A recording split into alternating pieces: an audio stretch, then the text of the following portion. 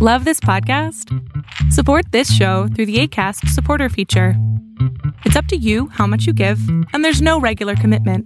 Just click the link in the show description to support now. Ryan Reynolds here from Mint Mobile. With the price of just about everything going up during inflation, we thought we'd bring our prices down. So to help us, we brought in a reverse auctioneer, which is apparently a thing. Mint Mobile Unlimited Premium Wireless. How to get 30, 30, bit to get 30, bit to get 20, 20, 20, bit to get 20, 20, bit to get 15, 15, 15, 15, just $15 a month? Sold! Give it a try at mintmobile.com/switch. $45 up front for 3 months plus taxes and fees. Promo rate for new customers for limited time. Unlimited more than 40 gigabytes per month. Slows full terms at mintmobile.com.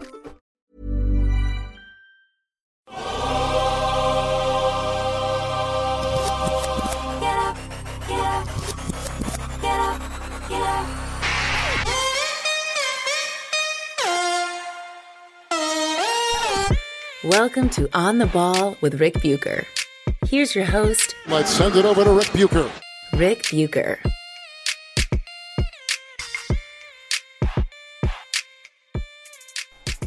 This is On the Ball on the United WeCast Network, and I am Rick Bucher. You can see me on FS1, hear me on Fox Sports Radio, and you can read me on the Fox Sports app and at foxsports.com. You can also follow me on X, the former Twitter, Instagram, and Threads, at Rick Bucher. I'm a lot of places, but there's only one place you can hear me talking about story angles and perspectives that you are not likely to find anywhere else, primarily but not exclusively involving the NBA, and that is here. I'll just come right out and say it. I'm worried about the state of basketball in the United States. There seems to be this ongoing belief that we play the game at as high of a level, or maybe even higher, as we ever had. And while we remain the nation to beat when it comes to international play, there are all sorts of signs that the margin between us and the rest of the world has narrowed significantly. And that, when you think about it, in itself is extraordinary and should be a warning flag, something that captures our attention. We are home to the most competitive, well-funded, and well-compensated professional basketball league in the world. If you live in this country and you play the sport, you have the ability to watch every single minute of every single NBA game. We have a population of 332 million people, which is more than Spain, France, Germany, Greece, Lithuania, and Serbia combined. I mention those countries specifically because they are top basketball nations as well. Our facilities are so first class that Olympians in just about every sport from around the world come here to train. We have a diversity of geography and climate that offers everything if you're an athlete. And yet, the best players in that most competitive, well-funded, and well-compensated professional basketball league are foreigners. Doesn't that sound like something is off? And if you want to argue with me, Nikola Jokic, Luka Doncic, Giannis Antetokounmpo. Those are the players that are vying. Shai Gilgeous-Alexander from Canada. Those are the players that are vying for MVP. We don't have, when we bring up Jason Tatum. Draymond Green can bring up Jason Tatum. He doesn't have a legitimate chance of winning the award. Jalen Brunson is in the conversation, doesn't have a legitimate chance of winning the award. Doesn't that sound like a reason to be concerned about the state of the game? How it's being taught here, how it's being played here? If you appreciate and take pride in our status as a basketball nation, yes, LeBron James, still amazing. Stephen Curry, still amazing. We're talking about mid-30s and up players. Where's the next legion of great American players?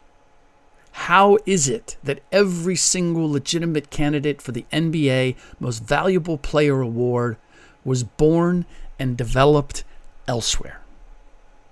I'm going to get philosophical here for a minute in order for you all to understand where I'm coming from and where I'm going in this episode and why this subject means so much to me. Or at least why I feel I have particular insight. We all, I believe, are shaped by our histories, our backgrounds, and our personal experiences. We can become more learned. We can expose ourselves to different people and different cultures. We can, in short, become more worldly, which in turn makes us more accepting of what others do and how they do it. Some people are afraid of expanding their perspective. Some people are afraid of all that. Some people are fearful it will change them in some fundamental way, that they will lose their identity or maybe just the ideas and beliefs that anchor their lives. They don't want too much information. They know what they know and they're comfortable with it. Which experiencing different people, places, and things certainly has the capacity to do that, to expand your view, to introduce you to different ideas and beliefs, and maybe even change your fundamental ideas and beliefs. So, in a way, I understand that trepidation or fear. It's an irrational fear, make no mistake about it. But I think we're all fundamentally adverse to change. We prefer the known to the unknown, even if it's uncomfortable at times. And I will throw this in there too.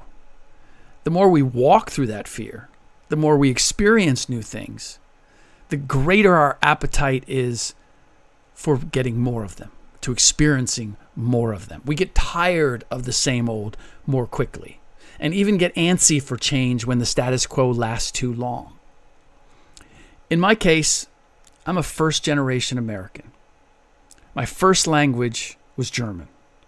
Thanks to my parents' inclination to take my brother and I to Europe to visit family and see other countries over buying a new car, I developed early on a different view of the U.S. than maybe the average kid. I saw, on one hand, how envious people from other countries were of the life that Americans led, of the conveniences we had, of the comparative opulence we enjoyed. And I'm just talking from a middle-class perspective. The vast majority of Americans, regardless of what you have heard or the fear-mongering that you may be subject to, the vast majority of Americans have been living and are living an incredibly cushy life compared to our counterparts in other countries. I also saw what people from outside the U.S., non-Americans, what they didn't respect about us and our society. They viewed us as supremely arrogant, believing that if it wasn't American, there was something wrong with it. That if you weren't American, you were inferior. And they found this somewhat maddening in light of the fact that the average American appears to be less educated, less culturally aware than the average foreigner. Our arrogance, in short, was born of ignorance. Over the course of my life, I visited East Berlin before the wall came down, and Hungary while it was still under communist control. I've been to China a half dozen times, as well as Serbia, South Africa, Puerto Rico, Mexico, and of course Canada. And I'm probably leaving a bunch of others out. France, Italy, you name it. I was near Kosovo when the Twin Towers came down on 9/11. And I'll never forget the reaction of the Serbians I was with. They asked if my family was okay.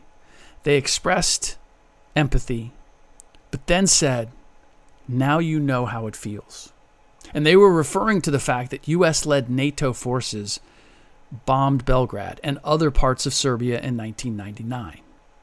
We as Americans have been in plenty of conflicts, but never had been attacked by foreigners on our home soil. So all the things that we have done when we have been fighting and dropping bombs and all of that, it was never here. We as citizens never felt it directly until 9/11. All of which is why I feel fortunate to have been born in this country and am proud to be American. But I'm not blind to our flaws or our history. And feel free to think that we're the greatest country in the world. Just don't think that that's a fact or universal truth or that everybody in the world buys it.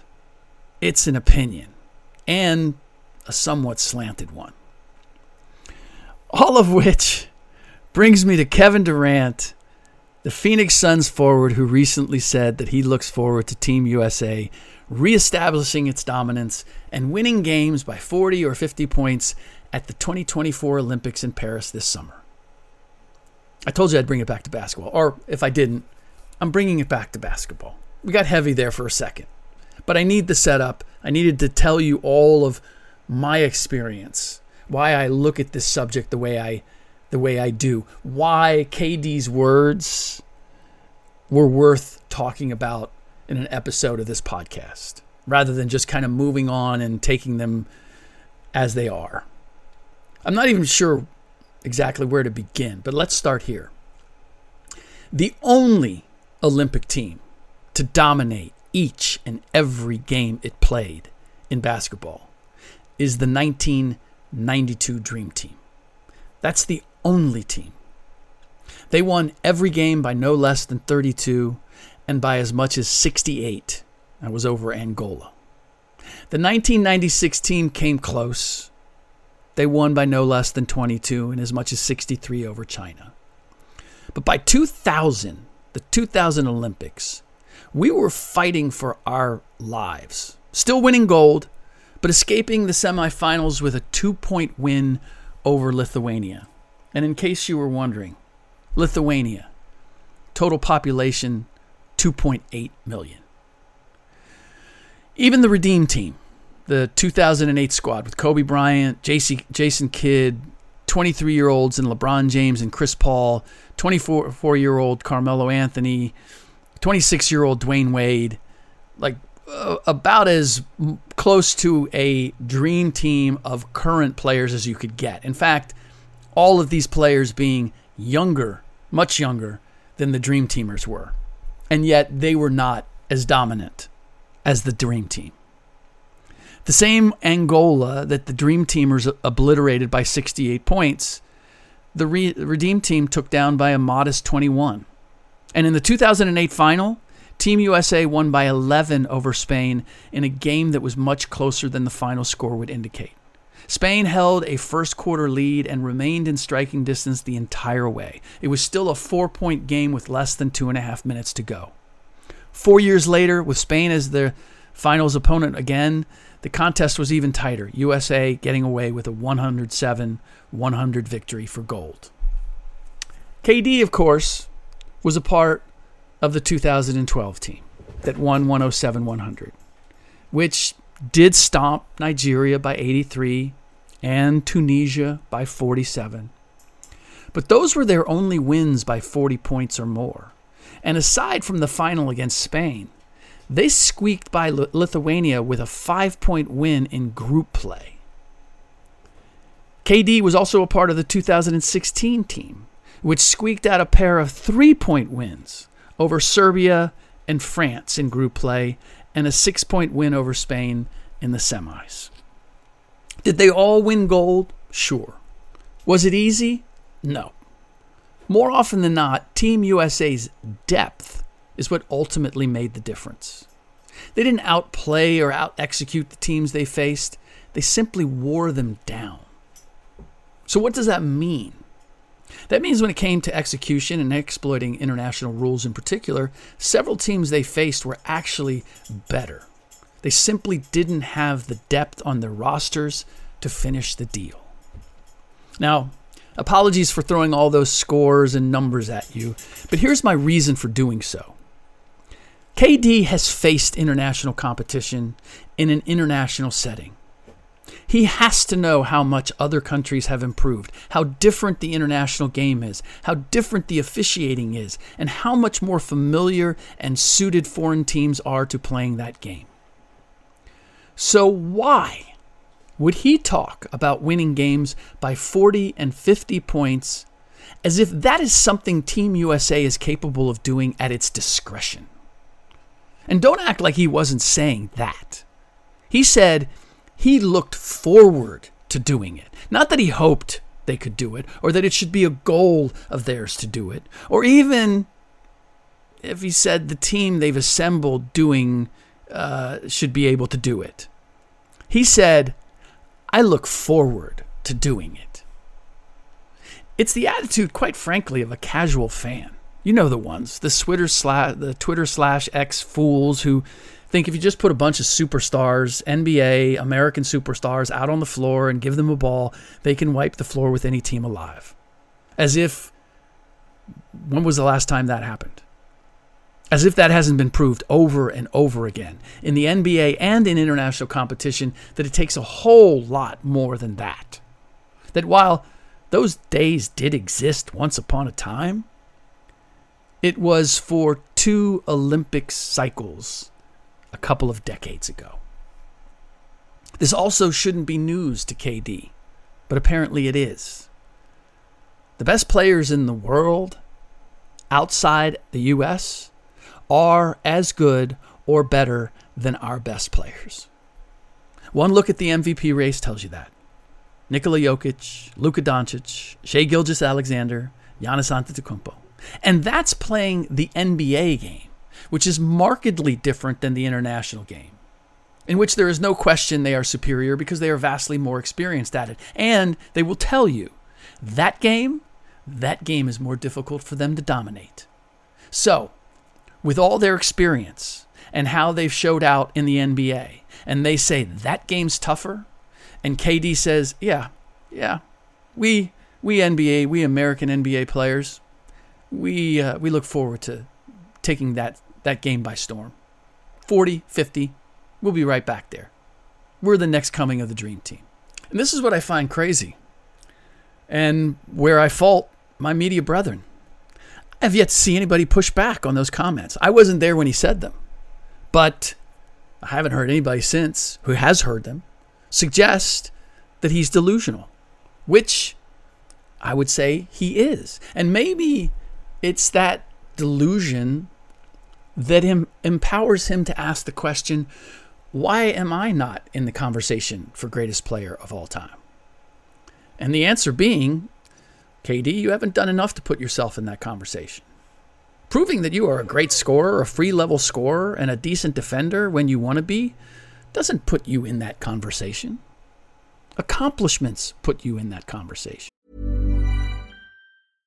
How would you like to look 5 years younger? In a clinical study, people that had volume added with Juvederm Voluma XC in the cheeks perceived themselves as looking 5 years younger at 6 months after treatment. Look younger, feel like you. Add volume for lift and contour in the cheeks with Juvederm Voluma XC. Reverse signs of aging by adding volume to smooth laugh lines with Juvederm Volure XC. For important safety information and to find a licensed specialist, visit Juvederm.com. That's JUVEDERM.com.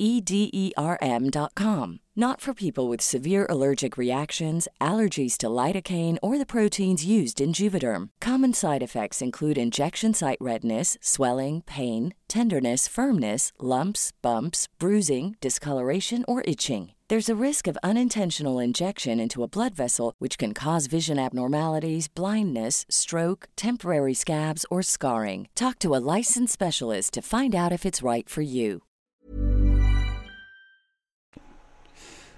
2 championships, 2 finals MVPs don't put you in that conversation.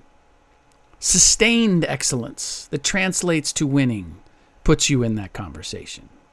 He has 2 rings, championship rings, 2 finals MVPs, 1 league MVP award, 5 scoring titles, 10 All-NBA selections. Michael Jordan has 6 championships, 6 finals MVP awards, 10 scoring titles, 5 league MVPs, 10 All-NBA selections, 9 All-Defense selections, and a Defensive Player of the Year award. We can get into debates about Jordan versus players who are prolific at things other than scoring when it comes to the greatest of all time. But if scoring is your calling card, as it is for KD, you're not getting mentioned in the same breath as someone who has twice as many scoring titles. You're out right there without even going further. That's without even getting into all the other things that Jordan has proved himself twice the player KD is at doing. We're going to go, if we don't go to Jordan, we're going to Kareem Abdul-Jabbar next. We might go to Karl Malone before we go to Kevin Durant, as far as greatest of all time. And we're not going to Karl Malone anytime soon. This might be my biggest issue with KD's declaration. Winning Olympic Games by 40 or 50 points isn't really going to prove anything. At least not as far as our superiority as a basketball nation. The NBA game has lost a lot of its luster, and running up the score against Australia or China or Latvia isn't going to change that or cure it. The NBA is a dumbed-down version of the game, and because all of our young players aspire to play in the NBA, the game is being taught to them in a way that mirrors the dumbed-down version of the NBA game. Players can shoot from greater distances than ever before. The casual fan sees that and says, oh, well, our players today are just so much more talented. They've got mad ball handling skills. Look at what they can do. Bob Cousy dribbled with one hand. All of that nonsense. But the vast majority of U.S. developed players don't have the footwork to score without taking a dribble or create a shot without leaving the floor. It's all histrionics. It's all showboat. It's not a direct line to winning a game. If today's player can't throw a lob to the rim on a fast break, they have no idea how to finish one. It can be 3v1, much less 2v1. And if the lob is not there, if they can't flush it, they don't know how to manipulate that defensive player to get an easy bucket. The Warriors have had to employ cast-off big men, international big men, Zaza Pachulia, Nemanja Bjelica, Dario Saric, because most American big men have no capability to be playmakers, to have the offense run through them through the high post. Not because they're big, but because they understand the game. They can see the floor, and they have the requisite ability, timing-wise, to recognize when a teammate's going to come open and put the ball in the right place. The proof of what a concerted, collective, national effort can do to raise the quality of basketball is just north of us. And I dare say we are prepared, or we are ready, we are ripe for an intervention. That nation north of us is Canada, which established a program where youth coaches have to be certified by taking certain courses and passing certain tests. They now have a uniform way of teaching the game, and it is rooted in the fundamentals. So if you were wondering why suddenly Canada is producing all these great players, it's because, one, a lot of athletic talent emigrates to Canada, but that's been happening. That's long happened. That's not new. What's new is the way they're teaching the game of basketball. All the young studs you see in the NBA are now a byproduct of that. And if you'll notice, the common denominator is that they all have solid fundamentals and understanding of the game. They can play in multiple ways. They can score and defend. They're two-way players. The lack of basketball IQ among our most highly touted young players, the ones that were anointed in AAU as teenagers, the one and dones in college, is painfully obvious. How is it that Jalen Brunson is an MVP candidate and Anthony Edwards is not? How is Brunson an MVP candidate and Devin Booker is not? Because Brunson understands how to play the game. And for some of you wondering maybe, what exactly does that mean? I wish there was a way for me to explain it to you simply. But I don't know that there is. I don't know that it would take hours. And it's actually not even explaining it. You have to be able to see it. You have to be able to experience it. You know it when you see it. I was just watching The Voice the other night, and it's where they all have their backs. Chance the Rapper and John Legend and Reba McEntire and Dan and Shay, they all have their backs to the singer. And the singer sings, and you can see them listening. And they are listening not just to the song and not just to the voice. They're listening to hear if that singer knows what they're doing with that song and with that voice. Are they manipulating it? Are they showing a range of skills and ability in inflection? And as soon as they hear it, then they turn around. And if they don't, then they don't. And that's the same thing in watching Anthony Edwards, Devin Booker play. When I watch them play, great talent, amazing talent. I wish they understood how to win games. I wish they understood how to fully harness that talent, not just for themselves, but for the sake of their team. We would be dominant in international competition. I mean, Anthony Edwards said it after his experience last summer in the World Cup, how much he learned. It was a eye-opening experience for him. And it's one of the things that I love about Ant, is that he clearly wants to learn. He wants to get better. But anybody who wants to suggest that he is anything close to a finished product, or, and I mentioned this before, but wants to compare him to Michael Jordan, are you kidding me? They're not in the same stratosphere in understanding the game. Can we look beyond vertical and scoring average and all that to judge our players? But back to Brunson and Edwards and Booker. Edwards and Booker cannot run a team as well as Brunson can. Brunson doesn't have their size, speed, any of it. He just understands the game. And those of you who believe we still have, unquestionably, the best basketball players in the world, how do you answer that? How is it that Chris Paul and LeBron James, pushing 40, can still slice and dice opponents, NBA opponents, who are in their physical primes? As great as they are, that shouldn't be possible. But they can, because they know how to exploit dumb players. They know that their opposition, in many cases, their opponent, does not know. And there are more of them, the dumb players that is, in the league than ever. Don't confuse talent with competency. LeBron, the other night against the Wizards, turned the ball over, missed a layup, and then complained to the refs rather than getting back, gave up a easy open three-pointer as a result. Came down another time and took an ill-advised three. It was a sloppy finish. He did all this down the stretch against the Wizards, and it forced overtime. But it didn't cost him, and I didn't get the sense that it fazed him, because he knew inherently, I'm playing against Jordan Poole and Kyle Kuzma. They're the ones who are going to be handling the ball down the stretch. They, no matter what I do, are guaranteed to make more boneheaded plays than I ever could. That's a comfort. No matter what I do, they're not going to take advantage of it. They don't know how to exploit it.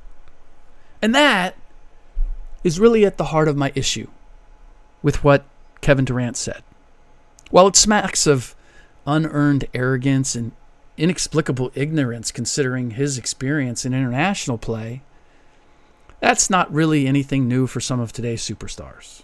Look, I hate to say it, but nothing will top LeBron James anointing himself the greatest player of all time and pinpointing how and when he achieved that. It's breathtaking, the arrogance in that. As if Michael Jordan, Kobe Bryant, Kareem Abdul-Jabbar, Bill Russell, any of them would ever have the audacity to say, yeah, when I became the greatest player of all time, it was right there when I did that. No one would dare say that. They know it's not theirs for the saying. And just to be clear, for you, my Pan Sports audience, Muhammad Ali, yes, called himself the greatest. I consider him the greatest. But he did it in boxing. He did it as a promotional tool and a psychological one against his opponents. LeBron wasn't doing any of that. Don't try to sell me on that. He was literally telling us, I'm the greatest. Ali, he did it with a twinkle in his eye and a smirk to let us all know it was part of the game. He wasn't taking himself that seriously. LeBron was. Go back and look at the interview or the press conference, whatever it was, that he said it. Astonishing. I digress. The problem is that I look to someone like KD to be a steward of the game. More so even than LeBron, to be honest with you. I feel like, and I don't know why, I just get the sense that KD cares about the game on some level. And as Kobe Bryant said, and Stephen Curry has since echoed, the goal for everyone in anything is to leave the game better than it was when they started. I feel that should be the case for all of us in whatever we do. to leave this place better than how we found it. Now, I can talk about how the game has deteriorated. And I will, no matter how many social media terrorists who are incensed by someone suggesting that KD is off his rocker, or that what they're watching isn't the best it's ever been, which raises uncomfortable questions for them about their understanding of what true excellence is. So I understand why they would push back on that. Doesn't make it any less true. But KD could be a powerful ally in the cause. To acknowledge that the game not only isn't what it used to be, but it isn't what it could be, would be the first step in truly reestablishing our nation's place at the top of the basketball mountain. As is often said, the first step in solving a problem is admitting that you have one. Let's not turn a blind eye to who is competing for most valuable player in the NBA. And let's begin working on an answer with the players that are coming up now so that it doesn't continue. That trend does not continue in the same direction. All right, that does it for this episode of On the Ball on the United WeCast Network. Please rate and review the show on iTunes or wherever you get your podcasts. I don't know if this is going to be the subject for the next episode, but I've been wanting to dive into Steve Kerr and the controversial view of him. There's people who've wanted him fired. People believe he's wildly overrated. And then there are other people, obviously, who recognize him as a great coach. And some people who are confused by how he has handled this particular Golden State Warriors team, particularly when it comes to Jonathan Kuminga and Moses Moody. I may get into all of that and explaining why Steve Kerr is the way he is, why he's done what he's done, and where we should honestly rank him among coaches in the NBA. That may be the subject of the next episode if something else doesn't come along. In the meantime, as always, thanks for listening.